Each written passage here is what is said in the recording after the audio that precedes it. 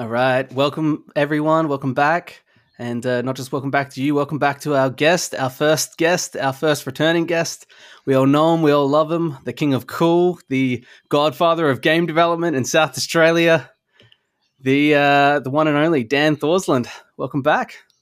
Oh my God, I feel old. Thank you, Alex. Thank you to your listeners. It's been a year, over a year since we had you on last.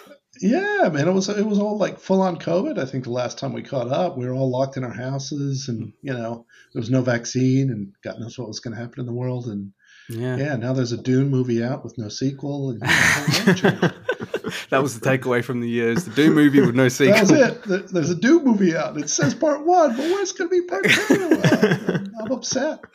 Yeah. But now they're talking Mass Effect sequel, so I feel better now. I saw that. All I saw was a poster that said Mass Effect is returning or something like that.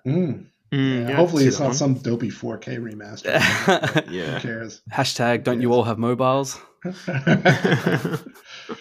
Yeah, but sorry, we hear that there is some exclusive content that you're bringing to the podcast. Some first insider news on something you might be cooking up in the background. Yeah, well, I'm going to be kicking on at Flinders for another year. The widely spread rumor that I'll be leaving the state is still true, but I pushed it out till 23. Don't be disappointed. You'll be better off without me. No. I'm the Godfather. I should have like orange slices stuck in my face and having heart attacks in fields, right? I need that on your LinkedIn title, by the way. The Godfather of game dev. Oh, God. But yeah, so one of the things I'll be doing at Flinders, besides running our crazy virtual production facility, is we're going to be working hand in glove with industry next year to start a Bachelor of Games production, which is what we want to do, a Bachelor of Creative Arts. And full credit to the people at Flinders. They really want to do it right. They want to make sure that it's something that is really hand in glove with industry. And I'm hip deep in lots of conversations across both VFX as well as game development in terms of what the real skills are that are needed by people coming into the business. And we want to build this thing from the ground up to really be the best in the country if possible, And yeah, so I'm pretty happy about that. We aren't going to start talking about it until July next year when we've got everything bolted in, but expect lots and lots of Godfather knocks on the door to talk to industry. We're going to run that metaphor into the ground today. Absolutely. But we're going to be doing roundtables and a lot of reference and really trying to look at like the full stack of what game development looks like in South Australia now. Because man, think about it, first time we talked, we didn't have a publicly listed company here. We didn't have a federal game rebate coming here. True.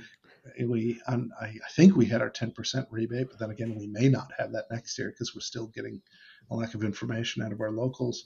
But there's a big shift. Yeah. There's a really big shift, and I expect by Christmas we're going to get a lot of interesting news running down the pipeline in terms of what kind of scale production. I think Mighty Kingdom the last time we talked was probably around 80 people, and now I think they're around 140, 145. Massive. It's just Whoa.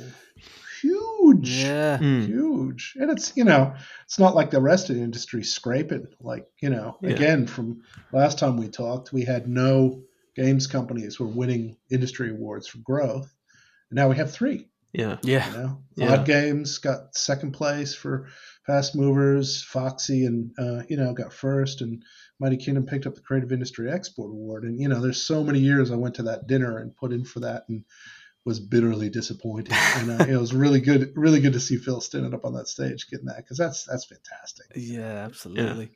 So the so this new what do we call it? We're going to be calling it the Bachelors of Creative Industries. So it's a BCA.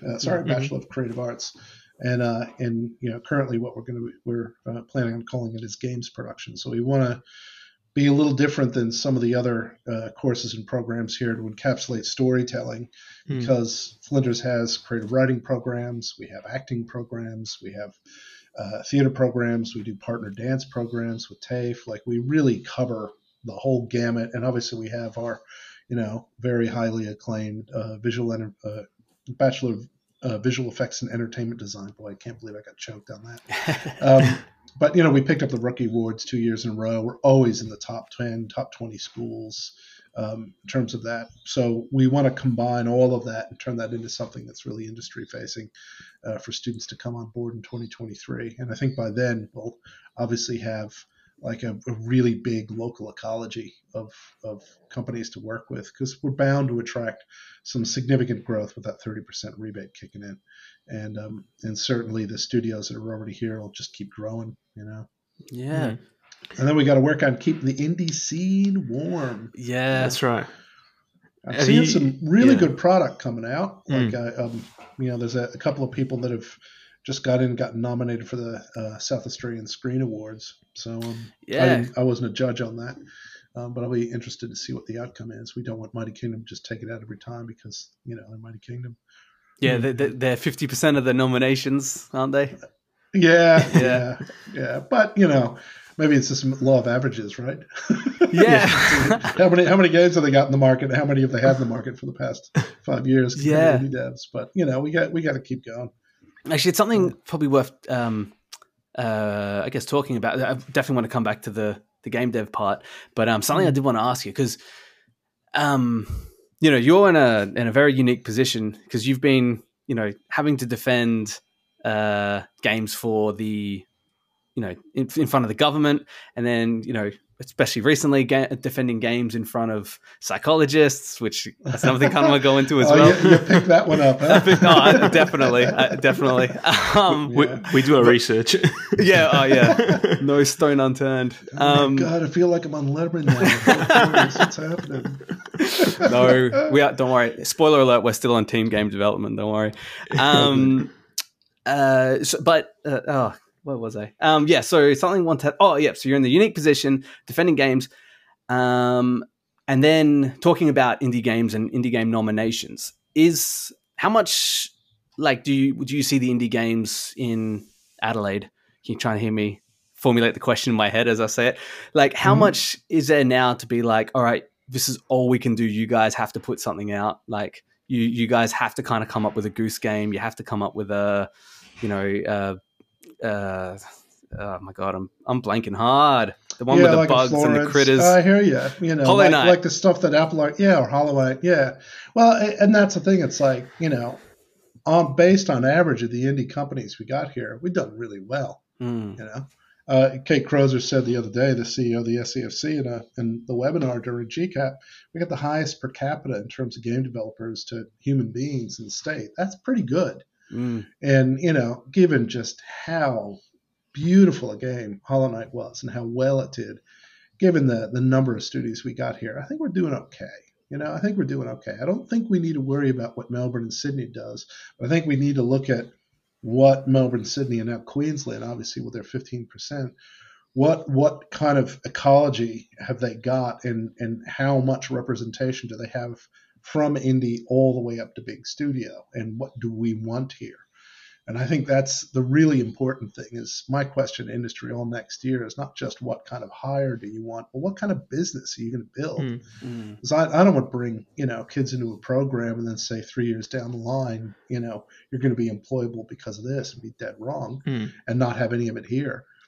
So I think Victoria has what it has because of its very consistent engagement with Film Victoria. It's gone back years, So they really had to throw a lot of product into the market and have a lot of activity between League of Geeks and what they've got at the arcade for those hits to start coming out. And obviously Apple has helped by going in and funding some of that stuff. What Ken Wong's been doing with them. So I think we're doing okay. I think what we need to do a lot more of is all be in the same place, singing the same song.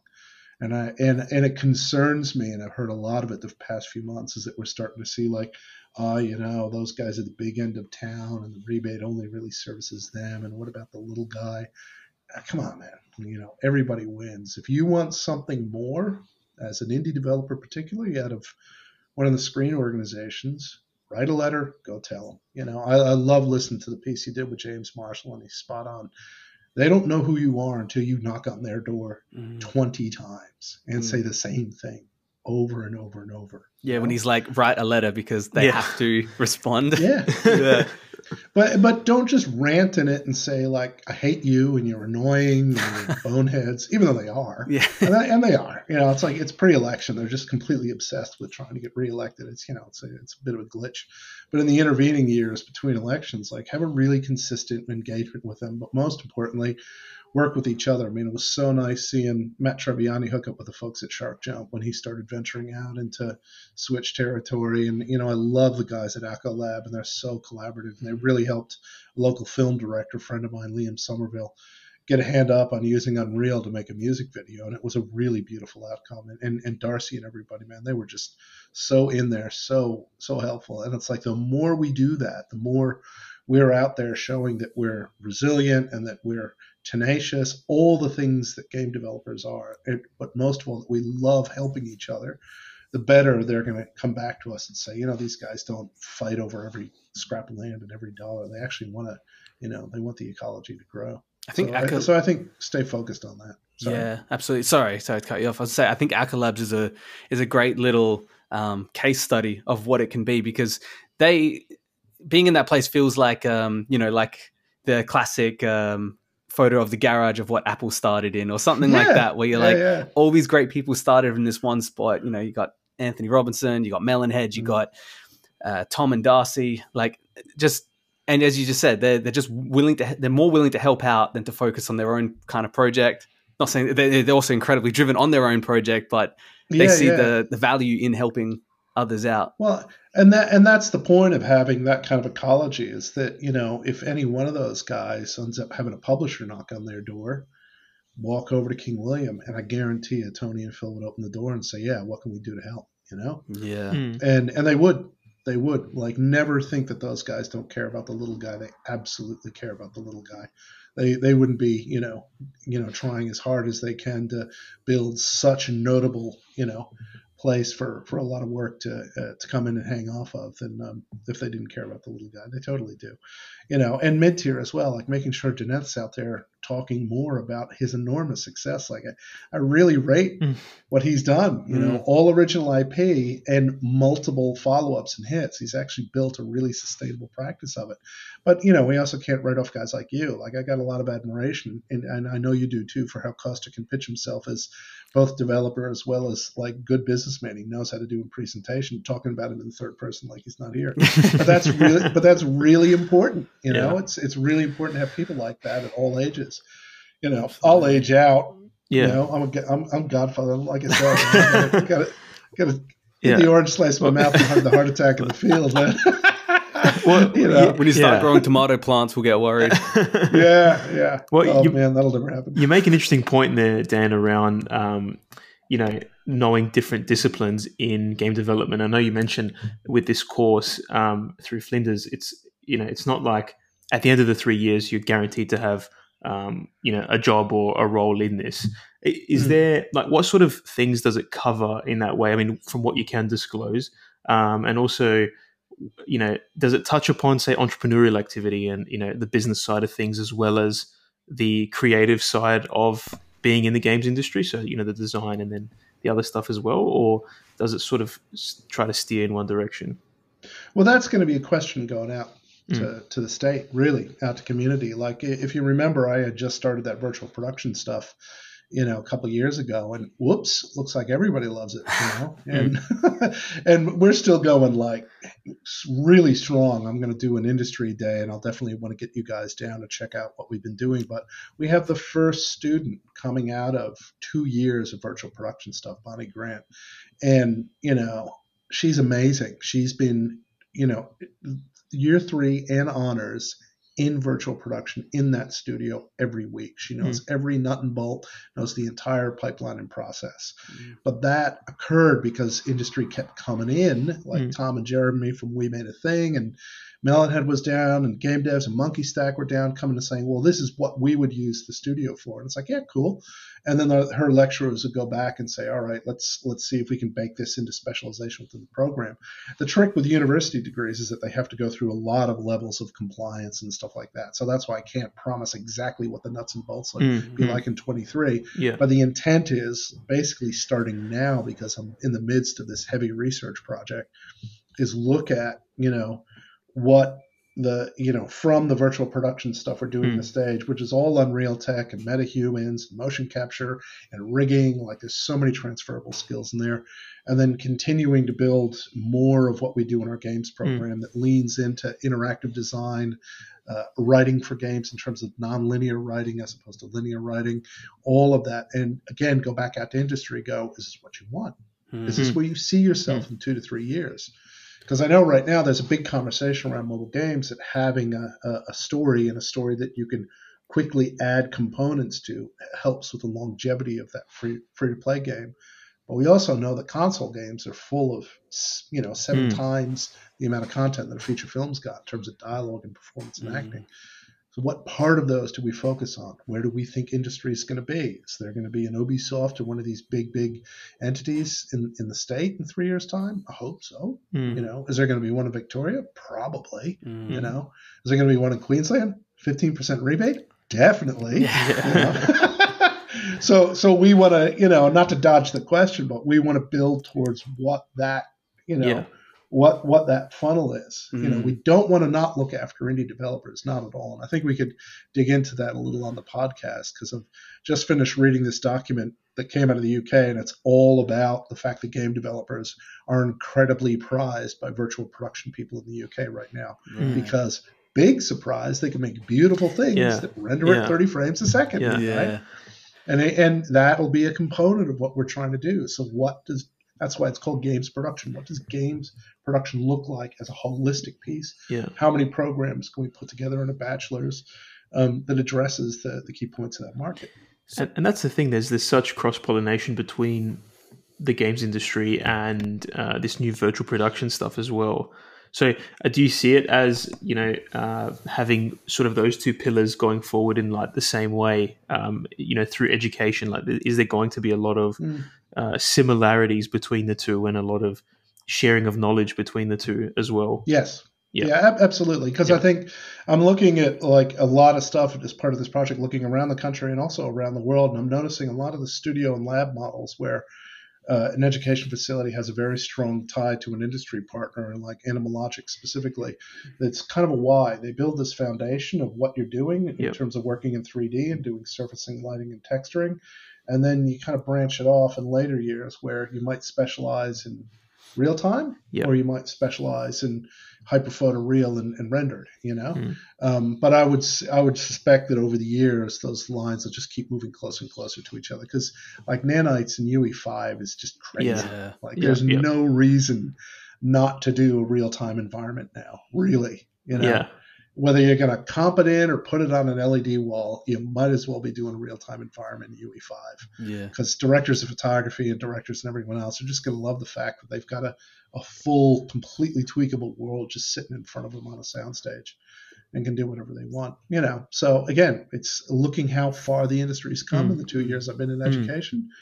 I think there will be, like you said, a couple of pillars, but specializations. Yeah, for sure. Story is the important part. Like nobody really knows what story is going to look like in the metaverse. Yeah, and it seems like something that will become more and more important as we get. I mean, right now you look at the metaverse as a concept, and it's pretty broad. It's pretty, it's like a sandbox, but it's primed for having these sort of narratives interwoven into those experiences as well.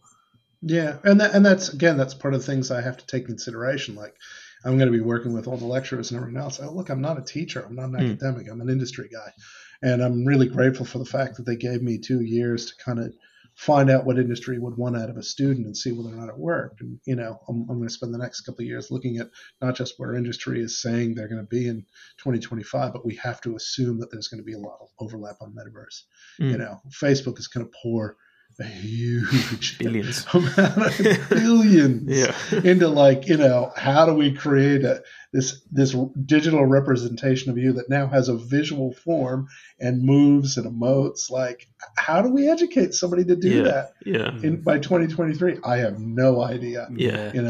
Are they going to start at a rational base and use what Epic's got out there? I don't know. Yeah. Are they just going to do Bitmojis? I don't know. Yeah. The good thing with the virtual production part of this degree is like that's amongst many. That's one of your carrots for this degree is because, Yeah. especially with COVID and now the world post COVID is, you know, a lot of things are looking to have the flexibility to learning online. But one of the flaws of learning online is you lose that networking ability, the ability to kind of collaborate. It just gets done better in person. So a lot of industry places within the industry need to learn how to actually bring people in to communicate. And I think something like the Void needs people physically there. You need to be there to collaborate. So if you bring them in for that, you can start bringing them in for other aspects of it. And then like learning online, don't get me wrong, it's a great strength and it's a great benefit, but there's still, you know, you can go on for ages highlighting the benefits of just being in the actual place.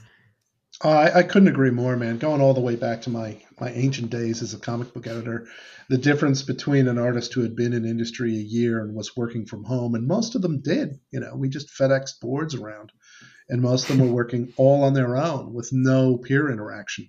So the guy that would do pencils would never meet the guy who did colors, or, you know, the next person who would do finishes and inks or lettering, never. But the ones that would form a studio would find other artists in their region, form a studio. Their work would elevate really quickly, particularly in terms of technique. They would get a lot of feedback, and you could see that there's this really interesting collaborative piece just being around other artists that are working in the same craft. And I think, you know, that's where a university plays a really significant role. If you're in a training program or you're doing remote education, like you said, and your class is really tiny, and then suddenly you're put into a studio that's got, you know, 1,300 employees, like some of the ones in Canada have, you're going to be lost. You know, how do you have the emotional resilience as an artist to really navigate that? It's hard. So we need the benefit of being able to do remote work for people who are developed and confident artists, but they need to be able to come in, you know, into the metro area or into an education hub somewhere, and then share a lot of the work that they do and collaborate with other people.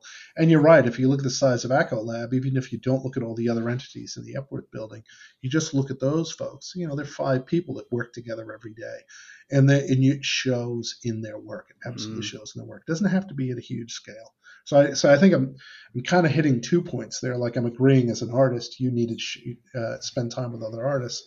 But also as an artist, you need to be able to work on a production overseas across, you know, what could be 300 virtual staff, and figure out how to carry those social skills across. Because I think in the future, you're already starting to see the discussion around the effect of air travel and carbon. We're going to have to deal with it, you know. Scotty from marketing can't be on his Deny Fest with Macron forever. Like, you know, and it's really tough for Australia. There's 27 million of us. We're stuck on this tiny little island. The only way you can get there to work on a big production is to get on a plane. So how do we fix that? How do we create, you know, a different work culture where you are going to be able to get that in the room collaborative feedback from people, maybe if you're not working on the same project, but then hopefully be able to go home and be able to work on like a really high-end production without ever having to leave your state. And I think they'll be both. I think we'll see more people working in, you know, Substance or Blender or Maya or whatever it is, or Unreal, definitely. You'll see more people more commonly working on that from like year 10 up, because everyone's keen on that down high schools. So it's like, you know, hanging out with people who work in Photoshop. It's like, yeah, of course. Oh my God, that'd be amazing. Yeah. Well, but it's going to be a natural event when everything shifts from flat to 3D, Alex, right? Like every artist is going to have to sculpt. They're going to have to sculpt, and then they're probably going to have to, I hate to say it, rig. And, oh my God, they may have to optimize, you know. But the fact that all these art students are now like, you know, it's like, instead of sitting around in front of a bunch of easels, you're in front of a bunch of workstations, but you're still being artists. So, you know, I think that's really important, because that now you're an artist who can export and share their work in real time all over the world. And the Void is, you know, it's a two-way mirror. You can come to the Void and you can do amazing exportable stuff, but some of like Cam's big ideas, Cam Magnus is the technician who really is the brain trust behind it, he and Jason Bevan. He also likes the idea, being a guy who's done set work and film, of having people being able to dial into the facility because we're running motion capture, putting on VR rigs, and be on the set without ever having to get on a plane and stand right next to the actor that they're working with, through, with pass through cameras onto it. So, and then share that soundstage and work on the lighting and everything else, which I definitely think is where we're going to push into the future, That's so interesting, that whole concept of remote working, both being on, present on the set of a movie without actually being there. Such an interesting concept. And obviously game development, it's typically done online, so you can do that. Yeah. But to transfer that concept to the movie industry or the film industry, it's quite interesting. Well, I think, and I think it has benefits for the games industry because, the great thing about the games industry, we're lucky we're in South Australia, is you guys can head down to Light Adelaide and, do the thing that Pat runs and hang out with other people in the business and talk to them all the time. That's really, really valuable, but in terms of working on a distributed game, as it can often be really soul crushing because a lot of the games tasks are deep, highly technical, right? And it feels like, you run out of energy at a certain point and you have nobody to turn to and go, I just can't get my head around this. And to find a way to turn that into a more collaborative and more energetic thing that represents something like a 48-hour game jam where people are participating from all over the world, that's where I think that end point of the metaverse can be really helpful. Really, really helpful. Yeah. If you're standing in a room full of people and you're gesticulating and you got a virtual whiteboard and you're flowing out what the first time user experience is on a game, that's compelling, and I think it's achievable. Yeah. I mean, as younger developers, does that mean anything to you? Does that sound like something you'd want to do? Oh, most definitely. Yeah. I mean, you're right. The power of actually being in the same room just to hash out ideas and brainstorm. It's you see primitive versions of that using, shared whiteboards and things like that, but to be actually present in the same room in some sort of, with telepresence, that would be a huge benefit. Yep. When we spoke, and not staring at each other's faces on Zoom, right? Cues that, and also the whole I can look into your eyes and you can look into my eyes, but we're not looking into eyes at the same time. Exactly. It's still off screen. That's the one bit I found the most disorientating about doing things online is not being able to make that look the person in the eye. That's been the hardest thing. But even Ashley Van Wingard, when we had her on, and she explained that she's trying to set up these processes when she was at Wargaming with the programmers and having these virtual whiteboards Costa's talking about, and just no one logs on. It needs to be that in-person interaction, at least for a bit, even if it's a hybrid between a work from home and, as you said, they might be interstate or in another country. If it's like a node setup, you have an office just rented out, all these shared workspaces are the flavor of the month right now. Let's say decade. But you have a floor that's owned by Sony, you have a floor that's owned by Ubisoft or something like that. It doesn't matter if they're artists, if they're programmers, but if they're going in and they're in the same area.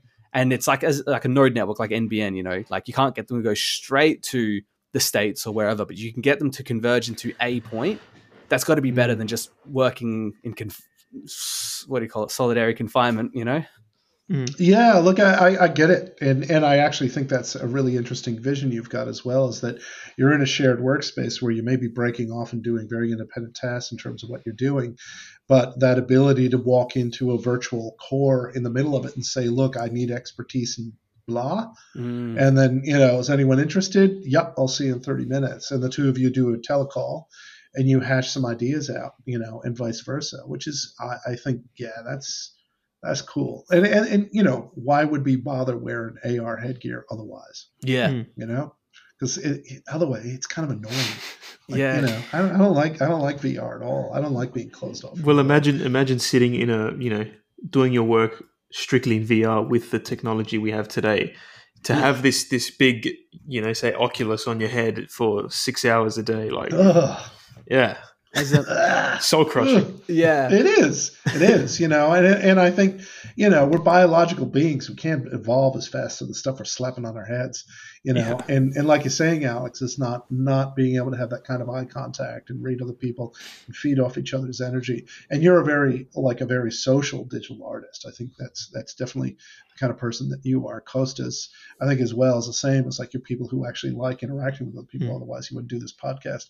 Of course, there are also people who just want to be left alone and do deep work, but you look at any kind of screen production, and that's, for me, that's the big thing. We need to democratize screen production. There should be no barriers between linear and nonlinear content creation. Everything's digital now, everything. Sometimes you have a live actor, sometimes you have a motion capture actor, sometimes you have a scripted NPC or whatever it is. But at the end of the day, it's screen experience. And, the stuff about screen production is that you have people who generate a lot of the kind of energy and nuance and performance and subtlety on a stage, because that's how humans work together.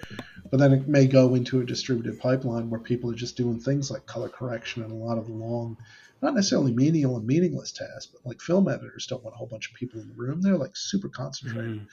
And it's the same thing with, like, when you're doing QA on a game. Last thing you need is a bunch of people jumping up on your desk. It's like, I got to play this for 6 hours to find out what all my reproduction steps are. And some people love that. They love going down that, But we need to create a flexible workspace that accommodates both of that, And to me, that always goes back into education. The thing you learn, and the thing I learned in university, is what a jackass I was, certainly in the first year. I was the guy in high school who read everything and watched every movie, and I knew who film directors were because I was the only one who gave a crap, So I go into film school, and there's 300 of me, and it's like, I'm nobody. I was like, literally just like, oh, they're all just as smart as I am, and it's not working. What do I do? And then you spend years kind of socially evolving into, like, what's the thing you're really, really good at, and how do you share that with other people? And I think any game development is that first step out of just learning practical skills and learning how to work in small teams to going into professional practice. I think what's important for you guys is we need consistent money on the table. We need to get investors to understand that, Team Cherry wasn't a one-off, Foxy wasn't a one-off. You're going to get, if you can drop $3 million on a feature film, you can definitely drop $300K on an indie game. Your odds of success are probably exactly the same now, And I think that's where I'd love to, really focus on. Because that's the thing I discovered running this virtual production facility. We had no idea. We didn't know how the tech worked. There was no standard. There was no terminology. There was like literally just like meh.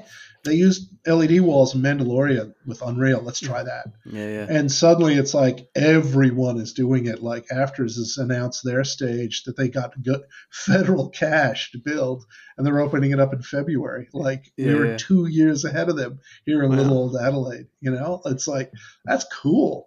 But, reproducing that, it's a matter of just taking the technology and using it in a way to create a piece of content that you probably wouldn't have thought of until you saw something that, mimicked what you're trying to do. And it's I don't know if that makes sense. Yeah, no, it definitely does. And it's definitely worth noting that how hard you work to get those screens. Like, they weren't even university property. They were literally the only LED screens in South Australia, and they were used for concerts, weren't they? And big productions. God bless Novatech. Yeah. Thank you, Lecco. It really was. I rung him up. It was right in the middle of COVID, and I was like, are you using them? And he's like, yeah, not really. Yeah. Can we borrow them? And I was like, yeah, like 6 months later, do you want them back? Maybe. It took a while. Yeah. But to me, it's like, again, that's, maybe that's the thing that I probably can do a little more than most people, because I've just tried goofy stuff my whole life. I built a Flash website based on a comic book back in 1997. That's how long I've been just spinning the wheel and see what comes out the other end. Yeah, no, really. I'd love to see what accessibility standards that meets in this day.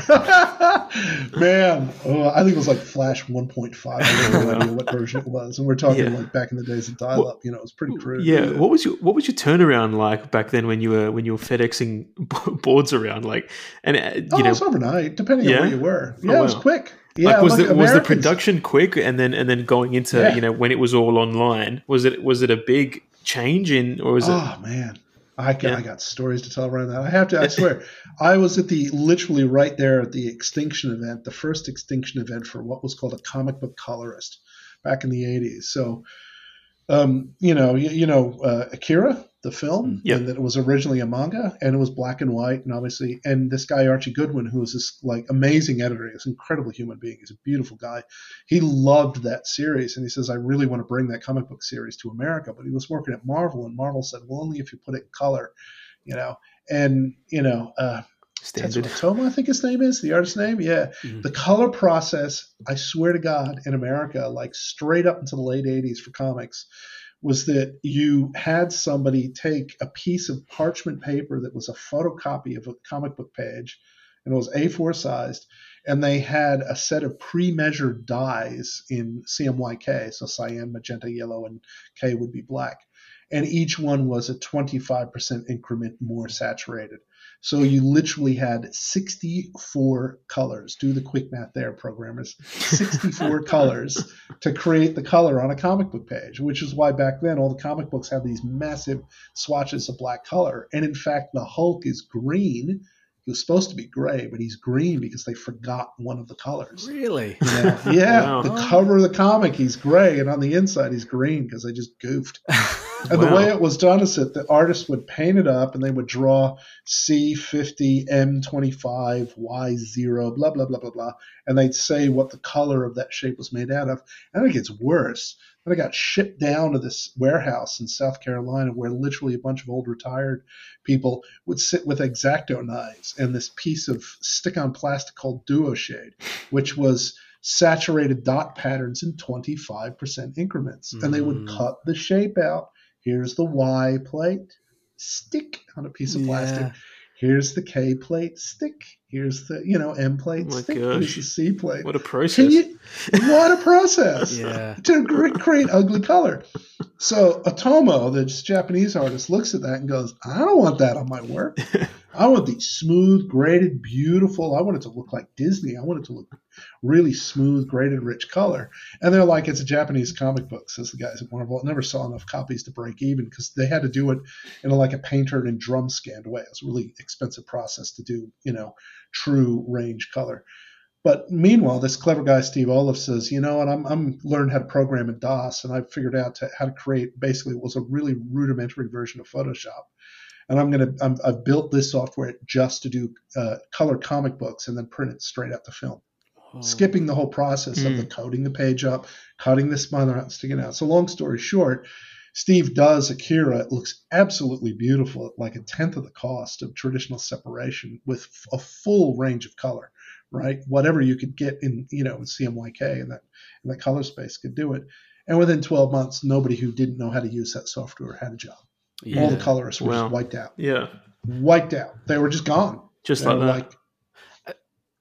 I think stories like that and the history of it, I think while you're, developing this course, I think they do have a very important part in the education, not like as a focus, but a good few week intensive of this is like a respect of this is where you came from. This is like not because it helps. I feel as an artist, if I may, it adds to what you're doing. Like I wanted to be a texture artist so bad because there's a storytelling to it. And when we learned texture art, even though Substance Painter was becoming the industry standard and stuff like that, we were still taught from day one the quote old way, which is still the new way from the story you just told, but it was all Photoshop based. It was you create your roughness, your metallic, your specular, your albedo, all yourself, all manually. It made you look at forums that have been archived from like maybe 10, 12 years ago. And you hear that people were sharing images of leaves to use as their metallic map because they're like, oh man, this photo of a leaf, the texture is perfect. Where now we're kind of spoilt with the fact of Substance Painter. I can automatically plug in Rust. I can automatically plug in Chrome or something like that. So I, as a new artist, would have no understanding of the properties of that material unless it was broken down and said, no, this is where it comes from. If you have a wooden door, it's more worn at the bottom if it's an outside door because the water flows down and starts to expand the wood and you get moss. If you get a smart material in Substance Painter and you just chuck it in, it's just going to go, okay, old wood. It doesn't know that narrative style to it. And I think having a bit of that, cool. Having a bit of that granularity helps appreciate what the medium actually is. So, Alex, that's an incredible insight. It really is. If you think about it, what you're talking about is that the ability to scan the world, to use photogrammetry, procedural, AI-driven, whatever it is, to create something that has a total likeness to what it's meant to be. But we know, as people consuming a piece of fictional content, that if it doesn't have the hand of a designer, if it doesn't have a hand that directs your eye, or a production designer, somebody who gives a logical coherence to what you're looking at, it falls right into that uncanny valley. It doesn't feel real. It doesn't feel convincing. It's a really insightful comment, because we used to always say in comics back in the day, these special effects movies, they'll never get us. We're comic book guys. We have an unlimited budget. If you can draw it on the page and make it look, consistent with perspective, light, and color, people believe that a man can fly, that the Hulk is, what he is, that Galactus is the size of a skyscraper.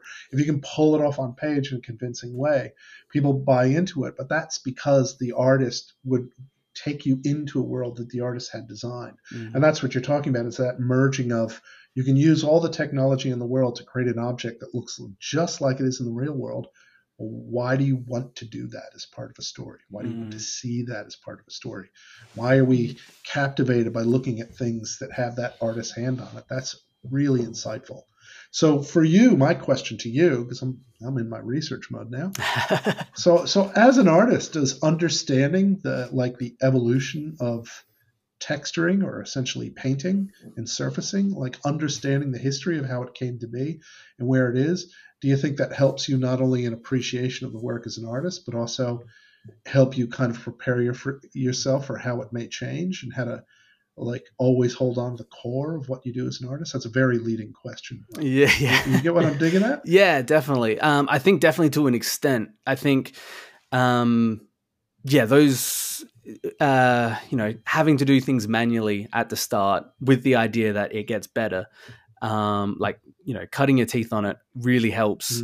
Get an appreciation for it, understand where it's going, not going too far back.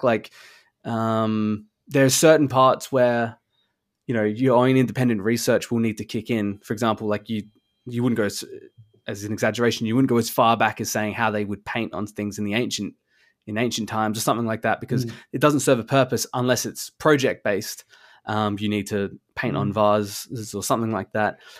But I think having that ability, so I would feel as though a common denominator amongst the students who end up becoming these professionals have the inclination to look into these things more. They would start looking at the real world. They take their own photos. The lecturers like Shane Bevan, he always does like a good photo dump of textures and things like that.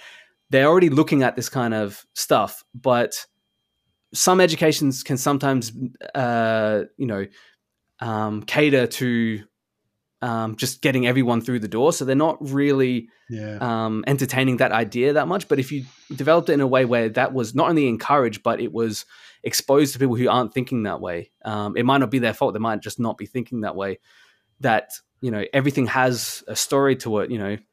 Scratch marks in a certain place on a table are indicative of a narrative, and that's from the narrative side. But from the tech side, I think definitely the worth of going back to, because Photoshop is still a used application, just not so much in texturing unless you're hand painting, but it still does everything you're trying to achieve. And it's, while you're doing it, it's an easy explanation of why a roughness map is black and white as opposed to why a normal map is purple and shades of blue. And if you have I feel if you have an innate understanding of the technology, it will make you become a better storyteller. And everyone's job in a game development pipeline is to tell a story. Even if you're the programmer, even if you're the marketer, you have to tell a story about what that game is. So anything that helps you understand the story, I think, is just a feather in your cap, really. Yeah, and I think you landed it perfectly there, is that all of these tools, what tool not to use is what defines your ability as an artist. What is irrelevant to what you're trying to do? It's that in a overwhelming era where every possible artist tool is coming online and content creation tool is coming online, what not to use? What's the core of the experience? And that's really interesting. It's kind of like programming as well. I mean, when you learn programming, if you're a really good coder if you can understand the logic behind it, at the base level. Like if you do programming and you learn all the way down to logic gates and binary and you can map out almost architecture at the lowest logic possible, you're going to write better code. You're going to write more efficient code. You're going to be able to explain as to why you did the steps that you did, as opposed to now when you program, you can program in any language. You can do really high level code, pull in any library, and do all these things, which is all fine and good. But when it comes down to, say, from the programmer's perspective, delivering the best experience as it being fast and innovative and usable. It matters. It matters when you're, importing libraries. It matters how fast the code runs, and that all comes down to understanding the basics at the most basic level to be able to write efficient code. So you're right. It's the same in any way. It's the history and understanding the history and how the practice evolved as it went on, and then almost by having that understanding, you can see where it might go in the future, or you can improve the practice in that way as well. That's what I feel. and I think the outcome that you're pushing all of this through to make sure that you're finding out what the technique or the method or the approach is for whatever you're doing is, what is that user experience? And I think that's where game development is really unique, because if you give a bunch of buttons and an interface to somebody to mess with, and they don't get it, they don't know what to do, you've completely lost. You've expended thousands of hours, and we've all been there, where it's like, oh, I didn't even think of that. Why are they doing that? And it doesn't matter how good the buttons look. It's not at all. Does the player understand how to play the game or how to interact? That's it. Yeah. Is there a call to action? Yeah, it's really interesting, and you can see the parallel between what you're saying. It's like I had a really great lunch with one of our students today, Tina, and a big shout out to Tina. She's been there for almost 5 years because she's doing science and engineering and creative writing. Oh wow! And she wants to be good at both, and I'm like, you are the model of what a future student is going to look like, where and she's even talking about, like, even in some of the law classes they're taking, they're starting to learn how to script in Python. And one of the student projects she did was all about building a front-end form for a customer intake process for a legal firm, and how proud she was that she was building an array on the back end. And I'm just like, wow, that's great. But at the same time, she's like, what kind of writing classes should I take? And who influenced you as a writer? And I was like, Stan Lee. It's long. But and I think that's what's great about, and I really full praise to this podcast as it's evolved since the first time it's on. You're going into these. I mean, I love what Susanna Emery is doing over at UniSA. I love her approach and her genuine love of games, and the fact that you have a composer in there as well. You're looking at each discipline, revealing the core of the artist and why that artist is excited about working in games. And I guess that comes down to it. It's like, Flinders is an arts college and has been an arts college for over 50 years. Like, it's got really deep foundations in culture and arts and writing and theater and and screen. Kirsty Stark, one of our alumni, just picked up an Emmy Award, and so super humble about it, but it's an awesome show. Good honor. International Emmy Award, like, that's pretty cool. And all of it comes out of that need to create a valid cultural experience using whatever your platform and method is. And I think university needs to be a place where you can learn the basics of how you operate, either as a visual artist or an experienced designer or a narrative designer, and then find out how to hone your craft into the platform that you want to go in. And, take it from an old fart like me, you have no idea where you're going to end up in 35 years. No idea. Like, if you told me when I was sitting there, like, writing letter columns for Superman comics on a manual typewriter, chunk.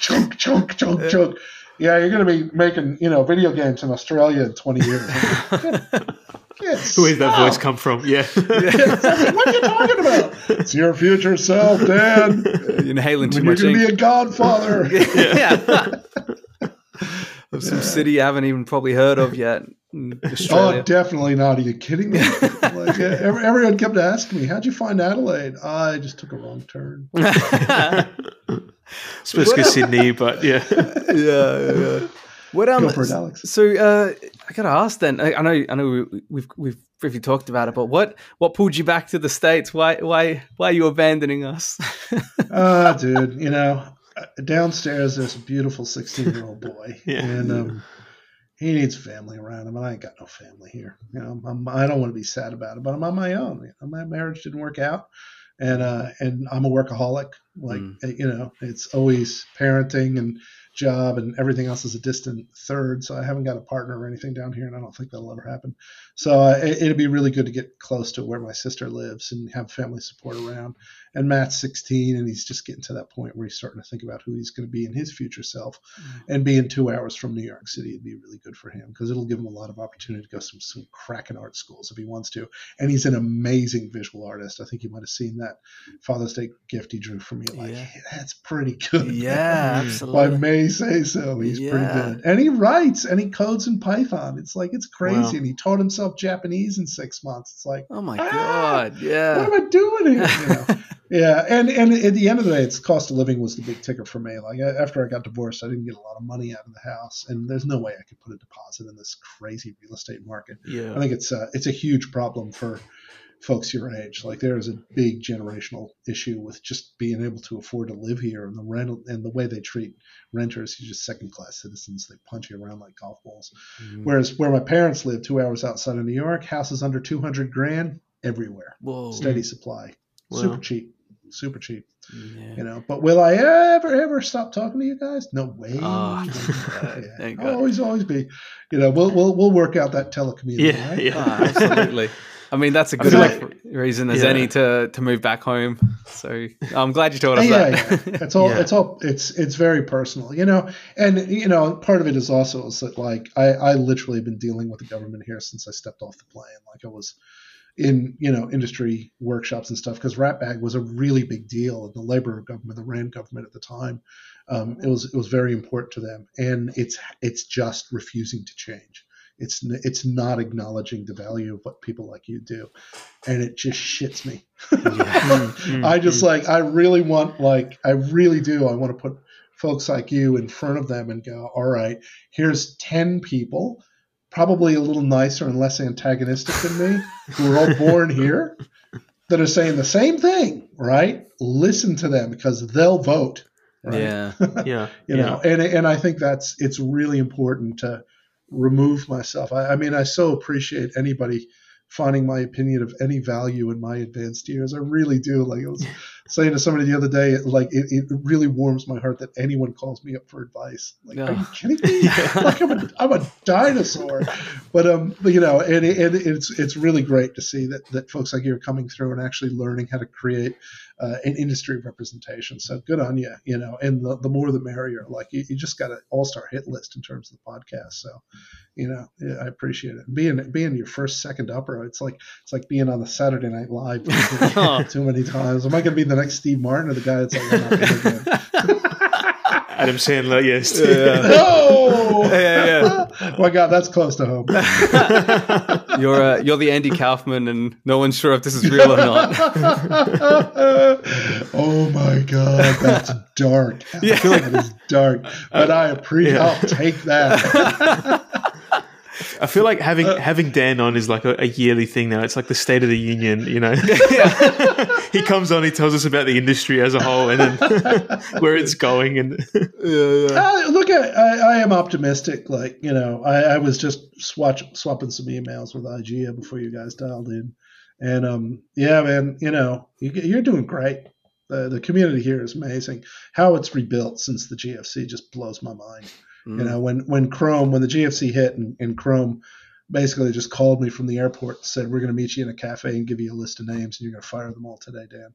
And it's just like, it was brutal. And then, half the studio was, and I was on the list. It's not like they're doing me any favors. Fire them for yourself. By the way, you're fired, and go fire another 19 people. Have a nice day. It was gruesome. What was that like? It's crushing. Yeah. It's crushing. But that's where it was, because we were relying on American dollars. We were only thinking in one way, as we weren't thinking that we had a right to make our own story. And good on you, Ari and Will, for proving that you can make incredibly successful original IP. And Deneth and Mighty Kingdom. David's Manor's cool, man. I like playing it. Yeah. But that's one of the ones up for the awards. Is it? I think so. I think it's Avis Manor Costa. I think it's it's Avis. I can't remember what the one is. I think so. Yeah. I know Gabby's Dollhouse was, and I know Henosis is. Yeah. Damien and those folks. Yeah, Dollhouse, and I've got it written here. Yeah, Gabby's Dollhouse, and so Avis Manor. Yeah. Avis Manor, yeah. Along with Henosis and Frog Princess, Joy Ever After. And it's Kathy's game, isn't it? That is, Frog Princess? Kathy's game, yeah. It's good to see Kathy so active. Like, she's been kicking around for a while, but boy, like, she and Patrick are so committed to keeping that thread running in Adelaide Game Developers. And Arthur Archie. It's really helped. Yeah, Arthur as well. Yeah. I love Arthur. I owe him a phone call too. Oh, nice. He just always has a smile on him, that guy. Yeah, he's the nicest guy. He gave me a hug once. once. I didn't know what to do. Somebody likes me? This is weird. Oh my God. He's a good contact. He's great. He's great. Yeah, that's the thing. It's like, look at the community we have here now. That did not exist when Chrome collapsed. Like, there are some unbelievably talented guys like Adam Hollinshead and Joe Edson, and the list just goes on and on and on. And Guy Netawira is kicking around now. He was one of that crew. He didn't lose it in the first cup, but he got lost in the second cup. They were so talented, and other than Kim, I don't think any of them have come back into the industry, and that's tragic. Yeah. Was it tragic? Was it Chrome? Again, I don't know too much about the history. Chrome, that a lot of the staff moved to Canada or something. They got there was a company that a lot of game developers went. I don't know. Maybe I'm mixing it up. Was it? Or maybe it was Ratbag or something. No, like Ratbag, a lot of those guys ended up going into like Pandemic in some of the eastern states. Like Tony Albrecht went and worked for Pandemic for a while. Todd Hutchinson did as well. He's one of the ex-Ratbag dudes. And the other batch got picked up by Chrome, the ones that stayed here. Yeah. And no, when Chrome collapsed, a lot of them just retired. Their family said enough. This is the second time you've seen a studio collapse from underneath you, because Ratbag, obviously, Americans just pulled the pin on it 4 months after the sale. Yeah. And I was out of there by then. I wasn't there anymore. Yeah. I saw it coming for once. And I was working at Kojo when the pin got pulled. It was pretty brutal. Those studios like Chrome and Ratbag, I know that. I remember from having previous conversations with you that, one of the problems at the time is maybe telling a story about Dr. Mike having to upload something, you have to go to a certain point, and the amount of money it would cost just to get the first press of the game. And would it have, if it was in today's post GFC, you're in Adelaide in 2021, let's say, and you're getting all these proposed rebates and stuff, would it have been the same story, or would it have gone through? No, I think it's really different now. I mean, keep in mind that most of the video game companies back then, and this will make it toes curl, Costa, they wrote their own engines and tools. I know, and it was horrible. I mean, even between the distribution as well, the hardware development costs, discs, everything, right? The costs of production were so much higher just to be able to pump something out and get it into the market. Yep. Well, you're thinking at least 30% of your overhead just went into code, and not programming features in the game, just maintaining the engine so it would run on a PlayStation 2. And then you would pay a fortune for the workstations, and then you would pay 35 to 40 grand a US per submission. Every time you sent them an ISO, boom, the budget of an independent game. Like, it was brutal. And the stakes are really high, and you're dealing with my first video game, every milestone, every 6 weeks was $800,000. Whoa. And they ground you like you were dirt if you didn't give them 800 grand's worth. Let me tell you, I spent 2 weeks sitting at the Rockstar offices in New York waiting to meet Sam Hauser, and I never met him. But all of his staff took a piece off me. I felt like I was in a desert and the vultures were coming past and picking my flesh. God. You're that guy from Ratbag, huh? How's that? Let me see a build of that. And why are you going to do this? And have you thought about it? Every one of them had an opinion, of course, because they were just about to ship Grand Theft Auto. So the egos were massive. Yeah. And Sam just literally sat in this cubicle with this giant, crazy customized bicycle and it had no roof on it, just screaming at Sony that I don't care about the content of the game. Ship it as it is. Was right. it San Andreas at the time? Was it Grand Theft Auto? No, it was GTA Numero Uno. Oh, Wow. It was the first PlayStation 2 one. Yeah. Oh, wow. Yeah. We're talking 01, man. Yeah, Oh it was my God. far out. And then Vice City was right up. Oh, GTA 3, then Vice City. Wow. Crazy. That's insane. Yeah, that's right. GTA 3, because they did the two kind of isometric games before that. Yeah. I mean, that's another. It was. Remember, there was the first game where you could get out of the car. Mm. Remember that? Yeah, that's right. They had Driver on PS1, but you could never get out of the actual car. That's right. And at Ratbag, and I may disclose because it's long dead now, we did not have tech to get out of the car, and we were doing a driving car combat game.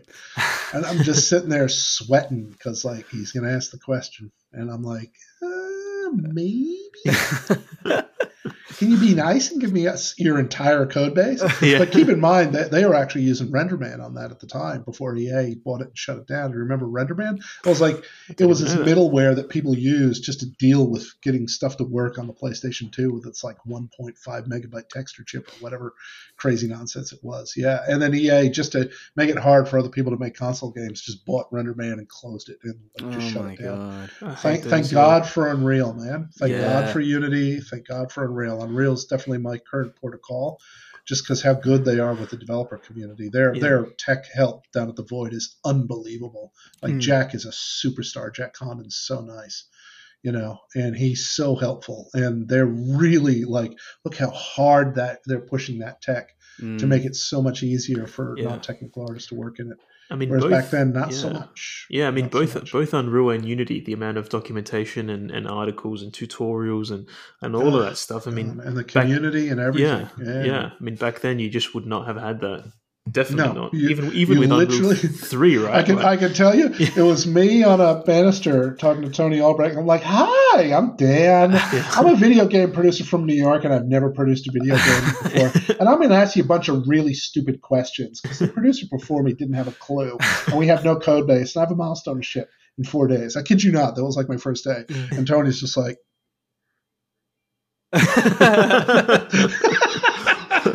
We get up fine now, but like, boy, if you're gonna have anyone who's gonna school you on how to deal with, optimization and all that other stuff, thank God Tony was there. He's a genius. Yeah. I don't, have you ever had him on the show? I don't think you have. No, he's someone that I've written on the list.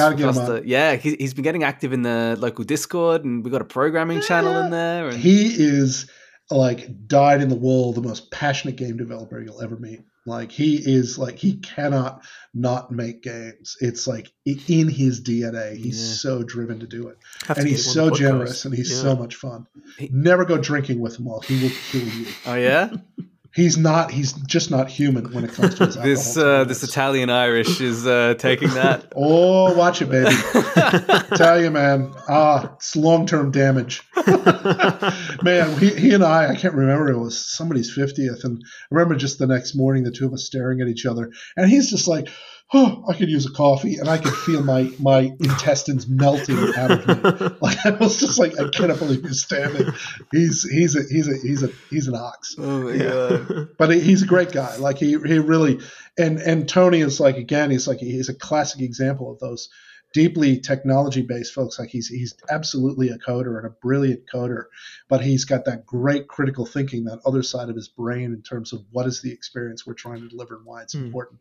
And that's why, it was great to learn from him in terms of, as a producer, what should I be asking this technical team for? Because, like I did some web stuff, but I didn't know anything in terms of real-time rendering and bespoke code bases and physics simulations and like everything that a game engine did. I didn't have a clue. And it was like, all right, like what do you need, and describe what you need and how the player interacts with it. And I'll give you back a proposal in terms of how we can execute that. and he was amazing. And Frana Foolen as well. He was one of the first coders I worked with on the game we were working on, and he ended up basically shipping L.A. Noire, and I think he's at Ubisoft. No, he's at Riot now. They're all at Riot. Oh yeah. Yeah, a lot of ex-Ratbaggers at Riot. Yeah. Bring them back to Adelaide. Yeah. Yeah, well, I tell you, the David Hewitt, another Ratbag grad, another Ratbag guy, just got picked up as head of Monolith. Part of the Warner Brothers I saw you commenting on that on LinkedIn. I did see that one as well. Yeah. Yep. And Cam Dunn's at Facebook. If anyone knows about Metaverse, we should ask him. And he used to be the chief technical officer at Ratbag. Like, they're all there. Yeah. We might need to get them on the show. Actually, while we're talking about that, can you weigh in, either sing your praises or whatever, about LinkedIn for the game development community? Because LinkedIn is not a game development tool, yet that's everything in my LinkedIn feed is game development connections getting made and always job openings and things like that. But it's not something that a lot of the students are getting used to. Like, they're not embracing it. Like, some are, and they're the ones that also are doing, great things. But you're very active on LinkedIn. Yeah, well, it's because I've had to, move in and out of doing game development just as a matter of survival for the years that I've been here. When studios would collapse and I come back in, I just like, I'll be honest, I like knowing what the competition's doing. And if they post on LinkedIn a lot, I like to keep my enemies close. Yeah, It's like, what are they up to? What are they talking about? What are they looking at? I find you get a lot of good information from there. But really, at the end of the day, it is like Facebook for jobs. There's often a lot of indecipherable self-promotion and chatter and BS, and you have to take it with a grain of salt. I wouldn't say for students it's the best thing to do. For me, the best thing for students, I have to say I'm terrible at Discord.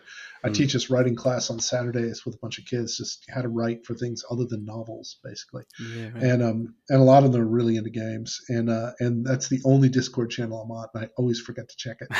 And I'm like, how do I invite somebody? And they're like, oh, give me that, boomer, you idiot. Did I change my avatar? I remember when we saw your avatar, Costa and I were like trying to figure out who is this guy? Who is this? Now this will blow your mind. So that is a drawing of me when I was 21 years old. Yeah, right. By my very, very, very old friend Florian Bachleda, who we met when we were 6. Oh wow. We went through school together. We went through art college together. And he works for Apple now, motherfucker. Whoa! Wow! Sorry. Yeah, you can swear on this show. He just picked up a gig like 2 years ago, right before COVID hit at Apple. Like, it's amazing, And he is such a guy who was not digital. He was he was a print designer by trade for years. Wow. He worked in the newspaper and the publishing industries. After I went down here, and then he was creative director at Fast Company for a long time. That's where he was, and I think that's why Apple picked him up. So anyway, that's LinkedIn's good for that. Knowing what Flow's up to. Well, that's a But I think sorry, go on. No, you. No, I was to say, because you're definitely right. LinkedIn is this, even dare I say, it's like a borderline, almost toxic in a way, kind of just this self-congratulatory. That's not the part that's the gross part. It's all self-praise. Yeah, there's that, but it's the thought that if you are new to the platform, you go, oh well, that's the only way I'm going to get noticed. It's like it's like, I don't think it benefits people very, very much. Like it helps. Like, I do like seeing some of the self-praises because it's a good way of seeing what work's getting out, and it's like an important work and stuff like that. But it creates a toxic culture of people expect that, no one's going to find out about me without these praises. But you use LinkedIn very interestingly and like very, very well, of like, you're not afraid to, as you said with the competitors, like you will just tag a person and be like, this is great. Why aren't we doing this I'm making this up, but at Stephen Marshall or at, like. Yo, I have done that. yeah, I'm pretty sure you have. Like, it's a unique way to do it. And that's probably where I'm seeing like the purpose of LinkedIn and asking for your opinion on it, because I think there needs to be more of that, more calling people out on that platform. Well, people just don't share their opinions on there. You know what I mean? Like it's this facade of hey, congratulations, I did this. Congratulations. It's like no one's actually. And then when you see a comment from it's from Dan Thorson, you're like, this is the real. Yeah, this is the real content here. Here's the opinion. To see it that way. Yeah. It's here's the opinion. I'm being very careful because I actually got a couple of warnings from LinkedIn to be nice. I really did. Really? Yeah, I did. It was a auto-generated thing. Obviously, just some algorithm said he was saying something potentially confrontational, critical, and just wasn't doing the happy clap crap. And what's the point? What's the point of being public? Like, I don't like Facebook. I don't do anything on Instagram. It's just, But I would say maybe getting back into that idea of what does your professional circle look like in the modern age, and being able to have robust commentary, including with our local government representatives. Like, they're the hired help. They're here to look after us. If they want to say, you know what, you're just not important enough for the election, we'll say it. You know? Otherwise, I'm just going to keep tapping you and go, what about this? Yeah. What about this? And I haven't gotten as in their grill about the 10% and the lack of commitment on 10% yet. I think I'll give them a Christmas and let them let it go down. So for like the 3 people in government that watch that, they'll just be like, yeah, whatever. It's just throw us a beat. Yeah. It's funny. It's like in the last 6 months, I've made a really definitive decision to just be clear about what I want to do and what matters to me in this beautiful community. And if there's any legacy left behind, let it be something that I care about, and I believe that people around me care about that are in this industry. And I don't give a shit about the other stuff. And I will use that language. I just don't care. And now I'm getting all these people coming back, this guy says you're a dickhead. And it's like, I don't care. I don't care about his agenda. I'm not going to help him. He consumes oxygen. Like, the amount of hours that I have buried in this government, particularly the current one, the hundreds of hours of policy recommendations, attending roundtables and workshops, all without getting a penny out of it, all out of my personal time in my life, and the total lack of action on their part to do anything is astonishing. I should just hand them an invoice. Yeah. So I just don't care. Before you leave. The next 12 months, I'm about folks like you. I'm about investors. Like, I really want people to go, that's a place we should put money. I think Mighty Kingdom stock is massively undervalued at the moment, given, what I know that they can do and what that team is like now. And I don't even know half of them. Like, I went out to lunch with Phil Mays the other day, and he's like, oh, come on up. And you should. And I'm like, I'm be embarrassed. Hey, it's that Dan guy. And we heard about you. And I'd just be like, who are you? I have no idea. There's like 20 of you, and I don't know who you are. I totally freaked out. I think I curled up like this. Cannot imagine you curling up. I was, man. Ask Bill next time you see him. It was just like, I really felt like I was a head shorter. I was just like, I'm terrified. I can't do it. And I can't. I can't. Like, the place means too much to you, but at the same time, it's just like it's not where they didn't need me anymore, and I shouldn't have been there. It just wasn't the right place to be. Getting to where they were getting. Tony Lawrence has got it totally in hand, and the crew that Phil's got around him now is like, geez, they're good. Like, really good. Look where folks like Mark Thorley and everyone have come from. That's industry at scale. That's cool, But I can tell you, having lunch with Phil, he will never lose his passion for the games industry and for good games. He never think this guy is cold and corporate. No way in hell. Everyone on that floor matters to him. And it'll make them old and gray like me real quick, but they do, because he just keeps adding more. It's another 10 people. It's funny. One of the people that got hired out of Flinders last year, Jasmine, she comes back to me. She goes, I finally met Phil Mays. He's really into Lego. And Jasmine's a big Lego head. And I was like, how did you not know that? Yeah. I just we just talked about Lego for like half an hour. And I'm like, well, welcome to the industry, kid. That's great.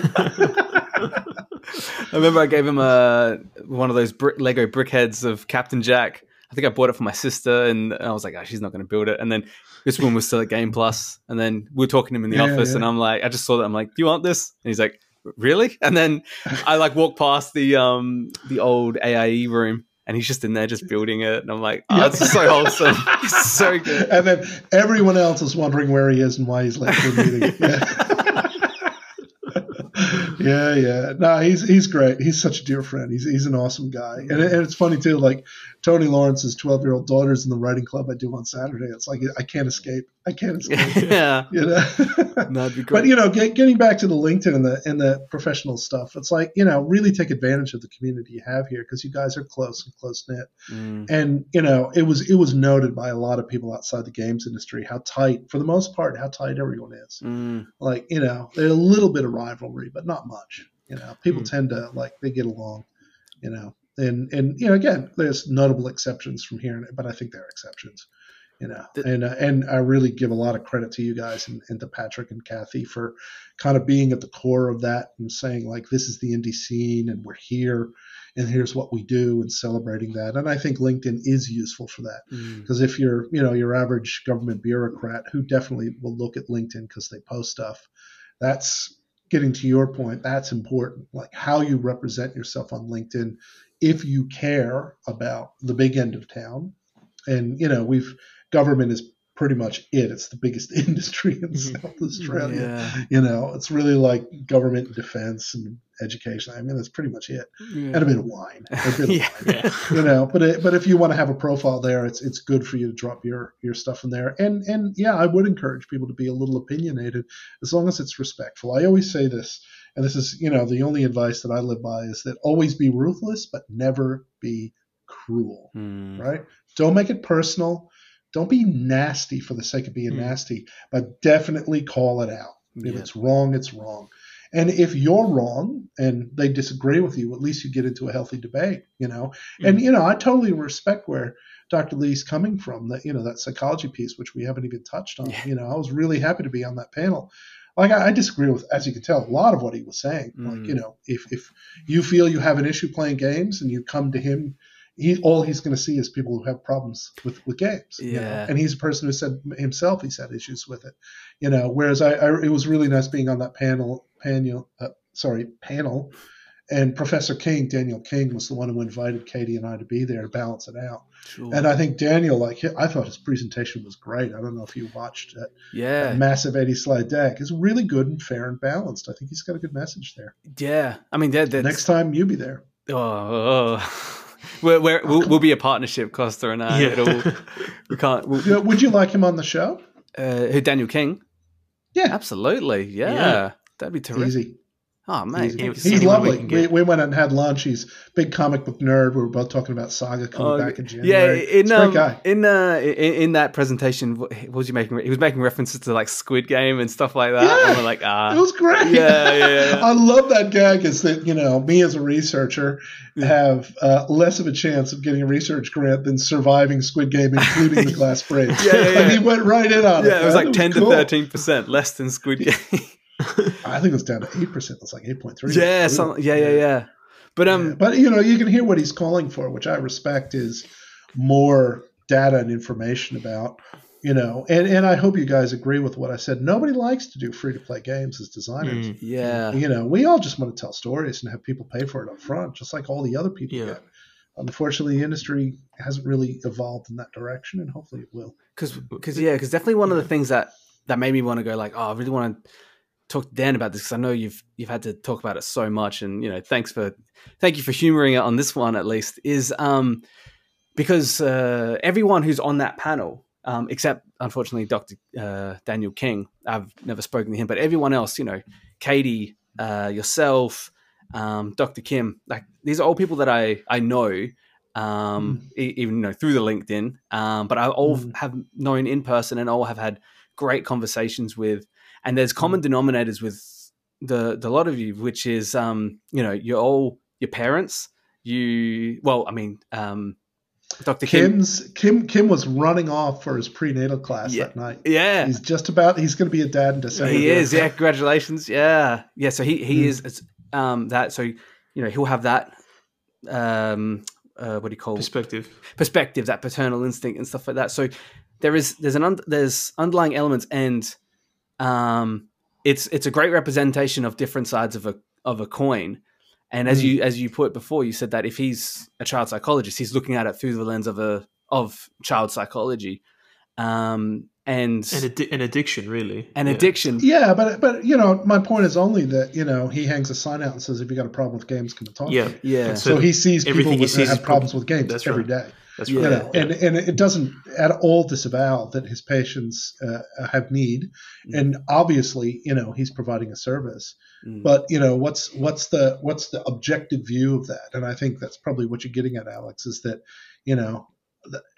for me, definitely for me, being a very late father, the moment that kid is in your hands, your world changes. You become very objective. You suddenly become far more sensitive to the threats in the environment around you. Absolutely. But you want information and support. Like when I realized that my kid was not just quirky, but a bit different, and then I got him assessed and he's autistic, like that was such a huge help for me, because instead of me being, occasionally just like worried about him and like, did I do something wrong, or, oh no, it's just his neurology. And there's a support network I can put around him, and, relax. And he's down there guaranteed Genshining impacting his butt off. Yeah. I'm going to unplug the computer any minute now. Yeah. But so for those who aren't sure what we're talking about, Dr. Kim has had some spots on TV, and he also does a lot of work into addiction in video games, particularly children, which was an interesting part of the talk.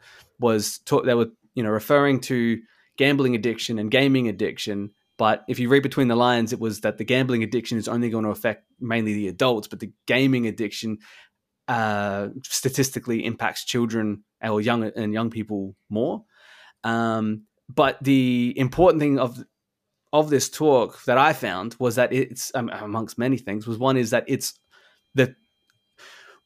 like whenever people talk about these gaming addictions, you usually see it through the lens of a Today Tonight or a Current Affair or whatever it is. Yep. And they make it sound like it's all of it. But if you listen to the presentation, it's 4%, which is playing 9+ hours a day, which isn't, it is not, just by definition, 4% isn't the majority. Not only is it not the majority, it's if you gather 100 people, you have to throw a rock and hit 4 of those people, and they're the ones who have this addiction where they're playing 9 hours a day, and that's who they're talking about in these scenarios. So then when it starts getting watered down, like one of the notes I made is that the people who are doing the research aren't the ones making the legislation, for example.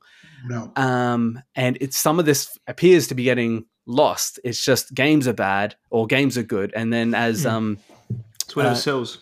Yeah. Well, or more like games are bad. Stop saying games are bad, and then we lose the truth in the middle. Yeah, because we get, as a community, we feel ostracized. We get put on the back foot because we don't have the same representation. Like if people said that this kind of horror film led to this many domestic violence incidents, you would think about the horror film. You wouldn't think about films.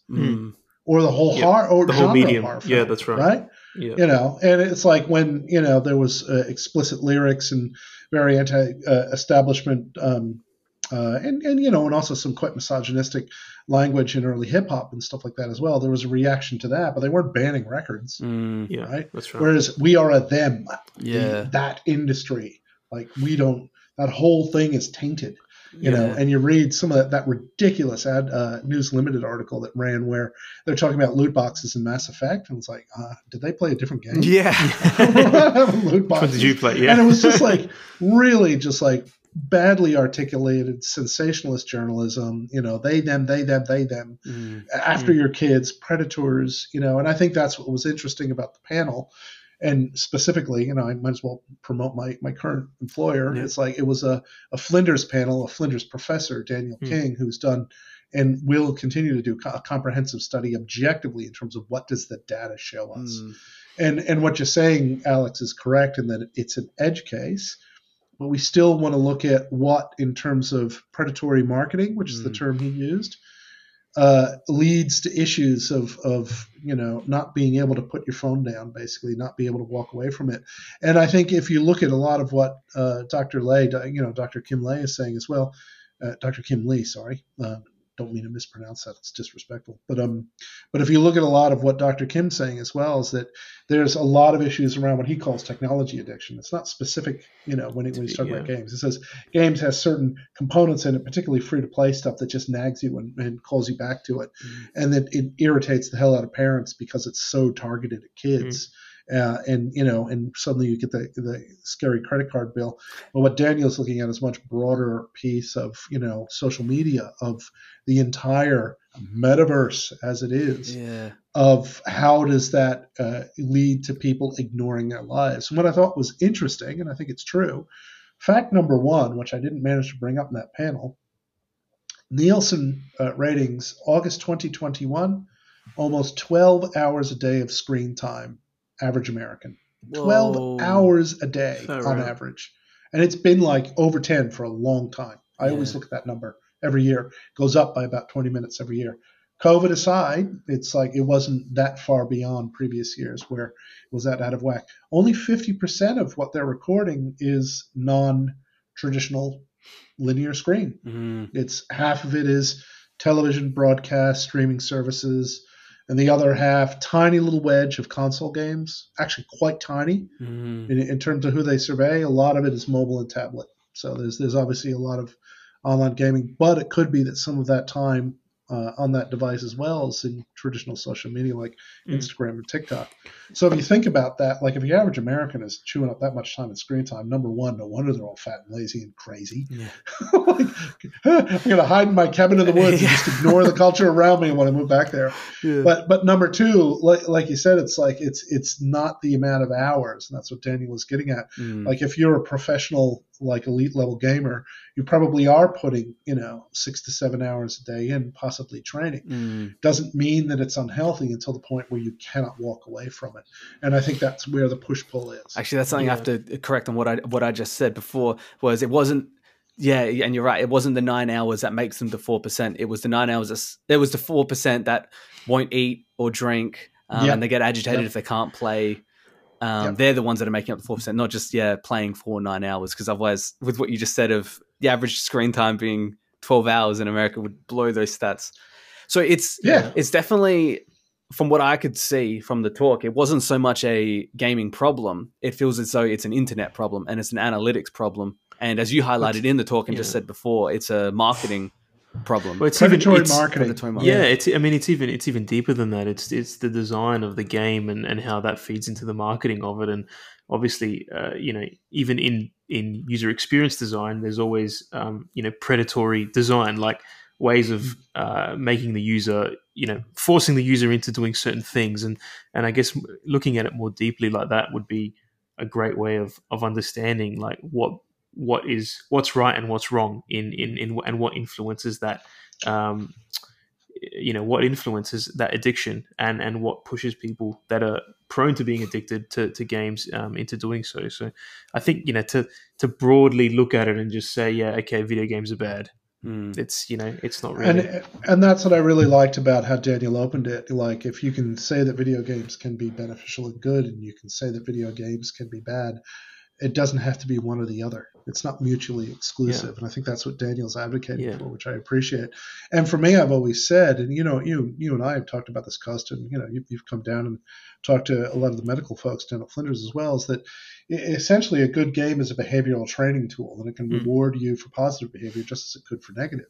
And if you remove that predatory marketing part, and that's why I was really happy to say that one of the last deals I got done, it really was at Mighty Kingdom, was a deal with the Red Cross. Like they understood the benefits, the unique qualities of creating a game that delivered really important information to a group that would ignore a lot of classroom education, but it will embed. They'll pick it up if they're actively involved in discovering that information. And I think if we're conscious, as an important part of culture, and games are, and we're conscious about all these beautiful little Gen Z kids coming into the world, my 16-year-old's one of them, like we have to understand that we need to speak in their language. We need to respect the way in which they interact with each other. We can't see it as, well, in my day, being an old fart. I got to drop that conceit. And like I said at the end of it, it's like, talk to them. Talk to them. If you look at the reports that the Commissioner for Children and Young People did, and if you haven't, I would suggest both of you do it, and definitely to your audience as well. Look at what Helen Connolly did going back almost 2 years ago, of literally going and listening to every school kid in the state and every young person in the state and going, what's important to you without bias? And games kept coming out over and over again as a really important part of their social fabric. And Helen was like, wow, it was a revelation to her because, it's not something that she's normally in. And it was a really, I think, very respectful and very intelligent and very objective view of what's happening right within our backyard. Yeah.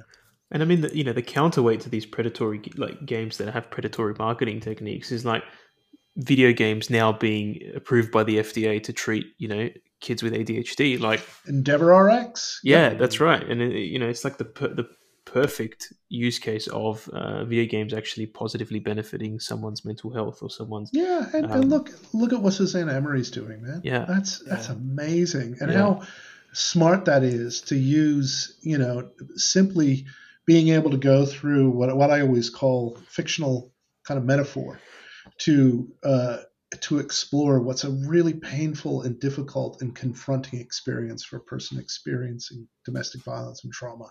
To be able to do that in a way where it's just a game, but and you drop your emotional guard and suddenly you really start taking in, wow, some of the facts and details. I think that's brilliant. I'd love to see more of that. Really would. I really.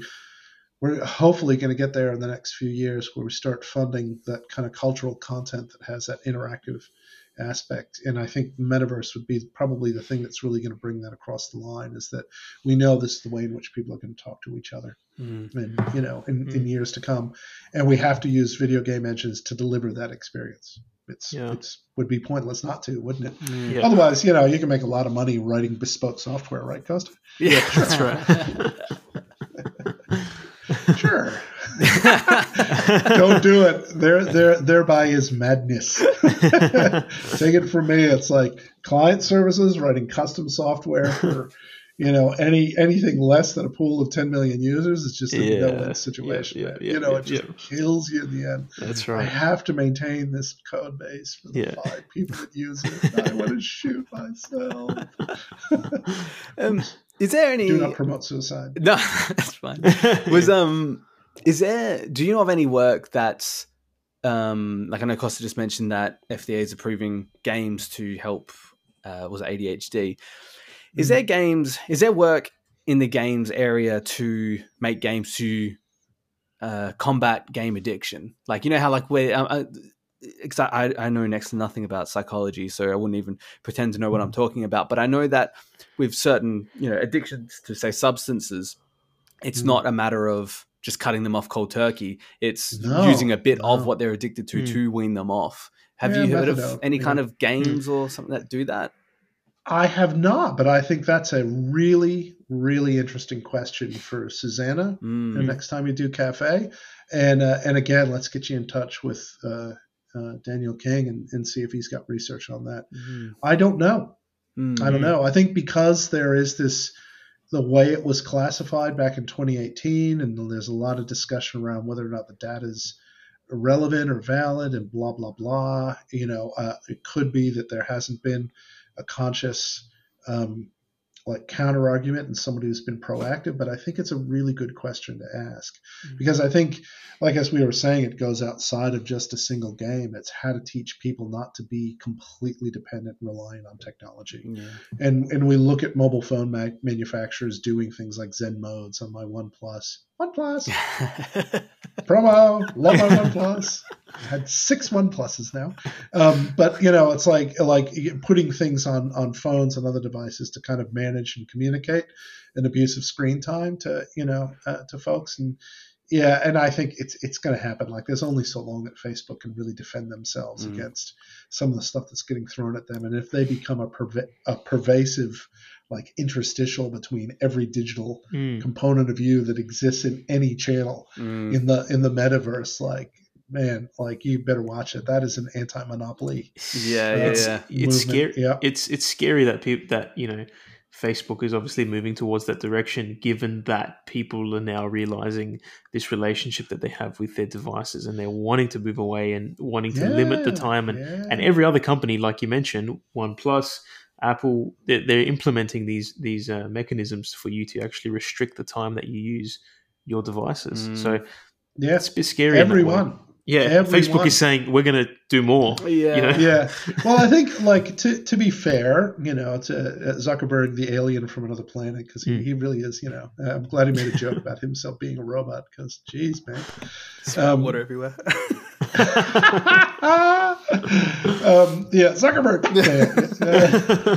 But you know, you know, all that aside, like, I don't think the point he's making is that we are going to find another way to just have you completely detached from the physical reality around you. You know, I don't think that's what he's saying. I'm not saying that he's an ethical human being. I don't believe he is. I don't think people with that amount of wealth at that age really have any perspective at all, to be honest. Like, really, you know, you're in Michael Jackson territory in terms of total sheltered weird that must be going on there, right? You know, and you know, like, massive billion-dollar corporation grows up around him, and boom, there's all the people and shareholders make sure, you know, that their principal guy is like kind of like grow the company. I think it's a tricky spot for him to be, and you certainly saw it with other people throughout the years as well. Very, very wealthy people who suddenly come into wealth at a young age, and like, how do you manage that when it happens really quickly? So I don't think it's about him saying that you're going to spend more time on your device. I just think he's saying there's going to be an alternate method in which you're going to communicate with other people, which is going to be more immersive. It's going to be more 360, you know, and I hope so, because I really love the idea of augmented reality glasses, not so that I'm like those blob people in WALL-E who just sit in a chair and screen the whole day. You know, I'm starting to look like that, but I don't want to be that. But, you know, I don't think that's necessarily the end game, but I think the ability, like we were talking about before, it's like I would love to sit at a table and have breakfast with my dad. You know, I haven't seen him in 3 years now. And for him to whack on a pair of glasses, because my mom loves her iPad, hates computers, loves her iPad. You know, it takes a picture. She can look at the picture. She can go on the Facebook. She can post the picture, you know, and it's like holding a book, and, you know, and it's a format she gets. And for my dad just to sit there and be able to look him in the eye, you know, because my sister's, you know, possibly wearing a pair of AR glasses off to one side of him, and have a conversation like this with him, but all sitting around having coffee in the morning when it's 6 o'clock at, you know, it's 3 a.m. my time, I guess, because he's in New York time, would be cool. Would be cool. And my dad would be into that. Like, he'd just be like, "Oh, you're getting fat." So it's about the, I guess, the way in which users interact with it. It's the user experience of it, and what the purpose of what the value is for the user to be actually in those experiences, as opposed to this broad term of metaverse. Like, that doesn't really mean anything to your dad. Do you know what I mean? Yeah, exactly. It's a buzzword. It's just like, but you're right. It's like, what's the use case? And I think that's where we have to play. There's this old saying that Einstein said is, mankind, but humankind's ability to create technology far exceeds its ability to use it ethically. You know, and he was certainly talking about the atomic bomb when he said that. And I think, you know, that in this day and age, like, we don't know, but we can't put it back in the box. It's too late. We just can't. The internet is a thing. It's a thing. You know, and if you think about those early days of like Xbox Live, and actually them, you know, connecting you to other Xbox players and recording achievements and stuff, it's like, it's an intrinsic part of games now. Like, I certainly remember when it went from single player to multiplayer. Now pretty much everything is multiplayer. It has to have a multiplayer component. You know, we can't walk back from how games is a part of the way in which we socialize. And you know, but what we can do is look at its effect on our kids, look at its effect on ourselves, make sure that we're just conscious of it and objective. That's what I always come back to. Like, people always say, like, your divorce was so amicable and you guys were so nice to each other. And it's just like, well, we just didn't want to blame each other for something not working out as intended. And, you know, and I think that's the same thing with everything you interact with in your life. If you're not happy with, in my case, your current government, talk to them constructively, but talk to them firmly. You know, if you're concerned about a consumer product that you have and you're not happy with how somebody like Facebook operates, you know, find a way to actively counteract that.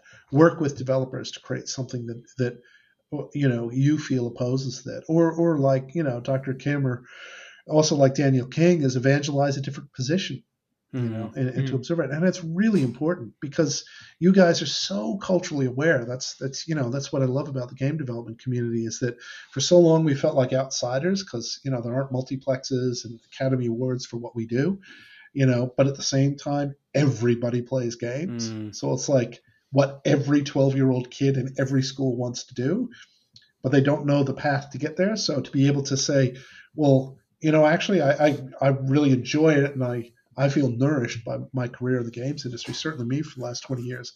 As hard as it's been, you got so many ups and downs. I wouldn't have chosen anything else, because the people you meet are incredible because they're curious and they're discovering, and there's no common reference point, and we're all just kind of figuring it out. And to me, that feels like what the entire connected metaverse is going to be, is this massive blank slate of technology where there's no right or wrong.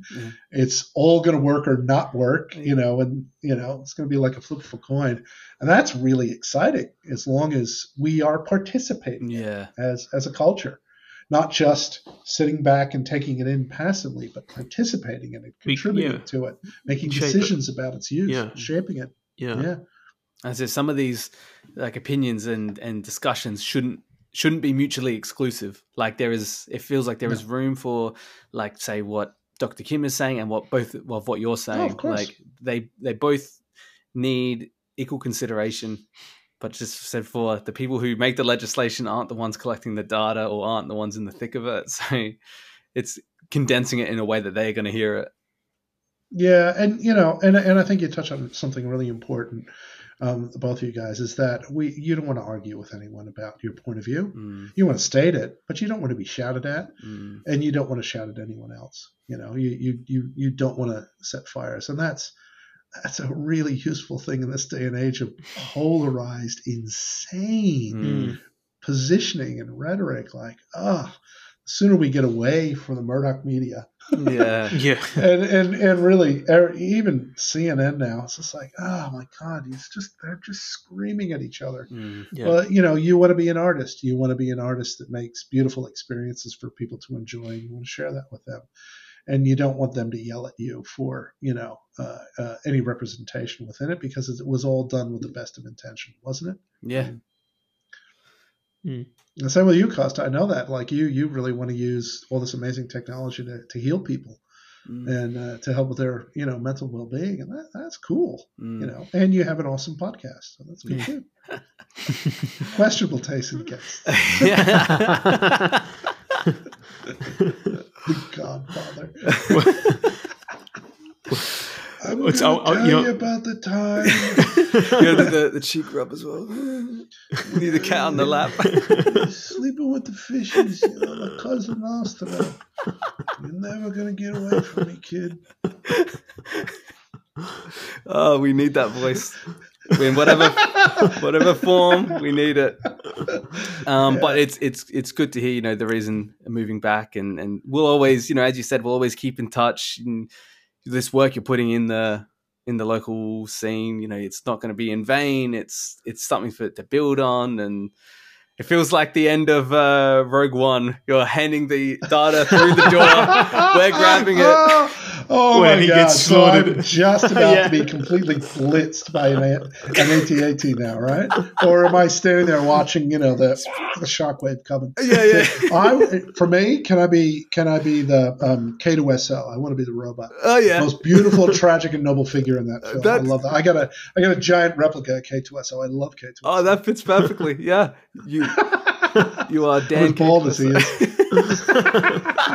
Yeah, like I really appreciate that I have relevance. That, you know, because really from the moment I stepped off the plane, I was just winging it, kid, and you know, just trying to make sure I didn't get deported because the company I was working at was about to get defunded or something like that, because they had my work visa, you know, and from then it, you know, this is the birthplace of my beautiful son. Yeah. And it's an incredible community. And I think increasingly it's a reflection of the world through eyes of people like you and Costa. Absolutely. Yeah, and the generation of your son, like, I don't know how you feel, Costa. Costa's a few years younger than me, but like I'm definitely feeling like I'm not part of Gen Z, for example. I don't know if you are, Costa, but it's border. You can see the way that they think is an even more progressive of the way my generation is, or something like that. So oh my God, it's just going to get better. Their questions about gender and identity are amazing. Yeah, and they are profound and they are staunch, man.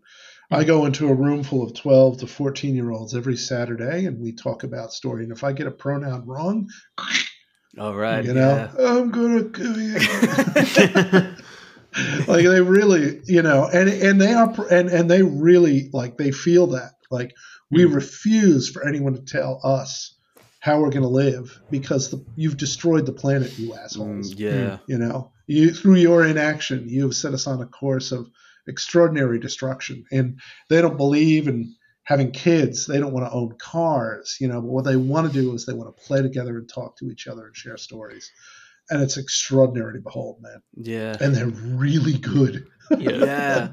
Wow. Some of the stuff that comes out of these kids, like their characters and stuff they're doing are just like mind blowing.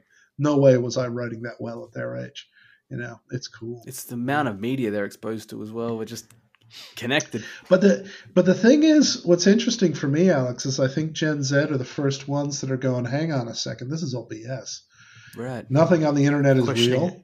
Yeah. Like today I was talking to Matt I was actually talking to Tina who I had lunch with, and she had, I guess she'd be about 18 or 19 now. She's definitely Gen Z. And she's saying, yeah, I played League of Legends once and got flamed. Because they heard my voice is feminine, and I was like, I'm never going to touch that again. And to make those decisions about what peer group she's going to be in, and not tolerate abuse and stuff, it's like, that's cool, man. Yeah, that's cool. And get a creative writing degree and a computer science degree. Why not? Yeah.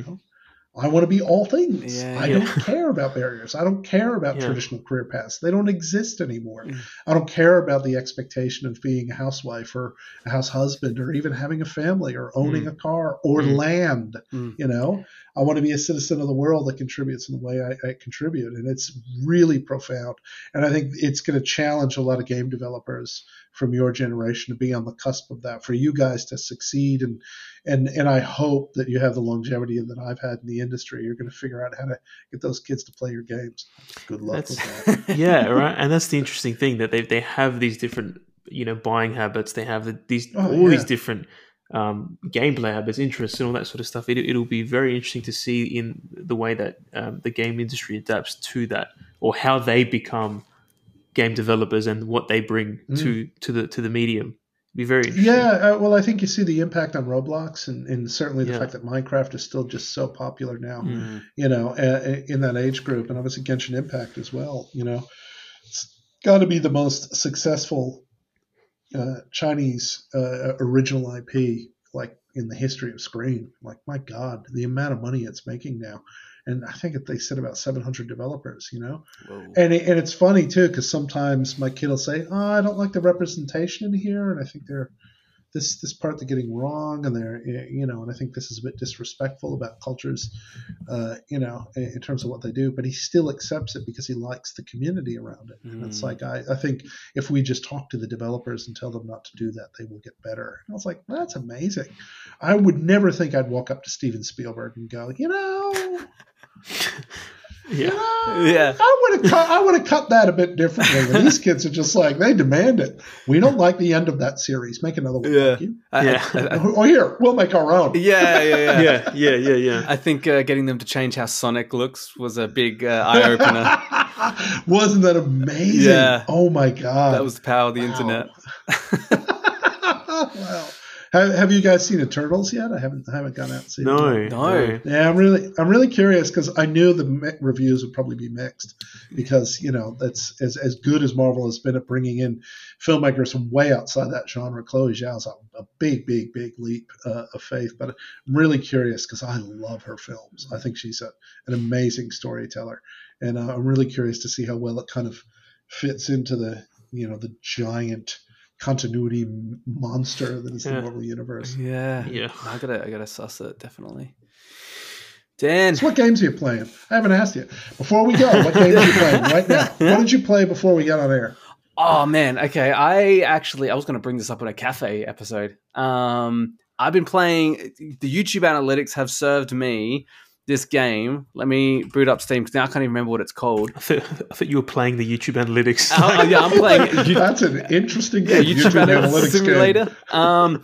It's called Freeways. Like cats. Yeah, it's called Freeways. It gives me anxiety. Basically, it's basically you're making freeways, but the graphics are like Atari. It's $5 on Steam, right? You're just Cool. making freeways. You got to connect roads to roads. I don't know why YouTube was like, this guy will like this game. Probably because they can see I'm up at 3 a.m. watching random videos. They're like, he'll just watch anything. Put this in front of him. Nah, it's because you like Springsteen, dude. He's all about the road, right? We got to talk now. Baby, we were born to run. Do you know how many people I tell that I was like, I know a guy who was at the hospital when he got hit by the truck and he had to cut his hair. And I know a guy who knows where that incident derived from. So we're both talking about each other, Costa. I'm like, it's in the books. He had to cut his hair. And everyone's like, yeah, that's a great story. I'm like, you don't get it. Yeah. Springsteen would be a long-haired hippie. It's unbelievable. Like 40 years ago, suddenly I have context as to why that guy was on a stretcher. Yeah. Oh, For all the listeners who don't know what we're talking about, it's better that way. I know. Good luck getting a Gen Zer to appreciate that story. Ew, who's that old guy? Yeah. Did Reagan like him? You couldn't have long hair back then? It meant what? But so this game, you're creating freeways, but the part that gives me anxiety is it's all done with the mouse. You can't, it's meant to be it's meant to be an engineering game, but there's no draw a straight line. It's just draw it with the mouse. It's got like DOS style sounds and graphics like the Atari, and it's pretty fun. Meaty. Yeah, it's really good. It's called Freeways. There's a bunch of other ones that are up on Steam that are similar. They're like 3D graphics, but this one's 2D. So I thought, give that a plug or give it a play. Cool. But that's what I've been playing. Yeah. How about you, Costa? I have just started Guardians of the Galaxy, the new. I can't remember who developed that. I think it was. It's not Rocksteady. No, it's not Rocksteady. They only do Batman. Yeah, it's the people that did the Avengers, the Avengers game that got bombed. That was just not critically panned. But this game is really good, and it's refreshing to see Eidos. Yep, Eidos. It's refreshing to see a single player game, like story driven, narrative driven. Pay once. That's the model. An old school game almost in that way, and it's really good. Old school console game. Old school console game. Really cool. Really cool story. Really cool game mechanics. Really enjoying it. Yeah, I just started playing Artful Escape because it's so nice and zen, and it's so beautiful. What's that one? Wow. Artful Escape it's basically, you're essentially the son of Bob Dylan.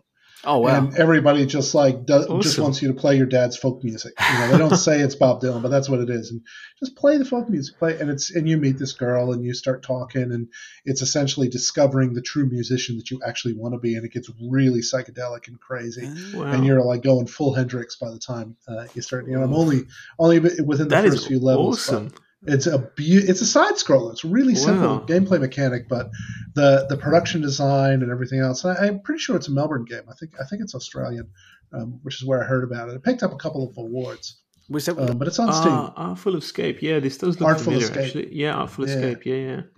But it's just really cool. And there's this little trick they pull where everyone's kind of wearing glasses and you never quite see their eyes. Yeah. And you just kind of project yourself into the character. Really beautiful animations, brilliant voice work, sound work, brilliant voices. I think this popped up in the Game Awards. I think it did pick up some awards, or it was nominated that's at why least. I heard about it. Yeah. No, I'm pretty sure it picked up an award. Did it pick up an award? Okay. Yeah. But it's super fun. Shout out to whoever the hell made it. Beethoven and Dinosaur. Annapurna, they're the publisher. Annapurna, they're the publisher. Yeah. A publisher, okay. Yep.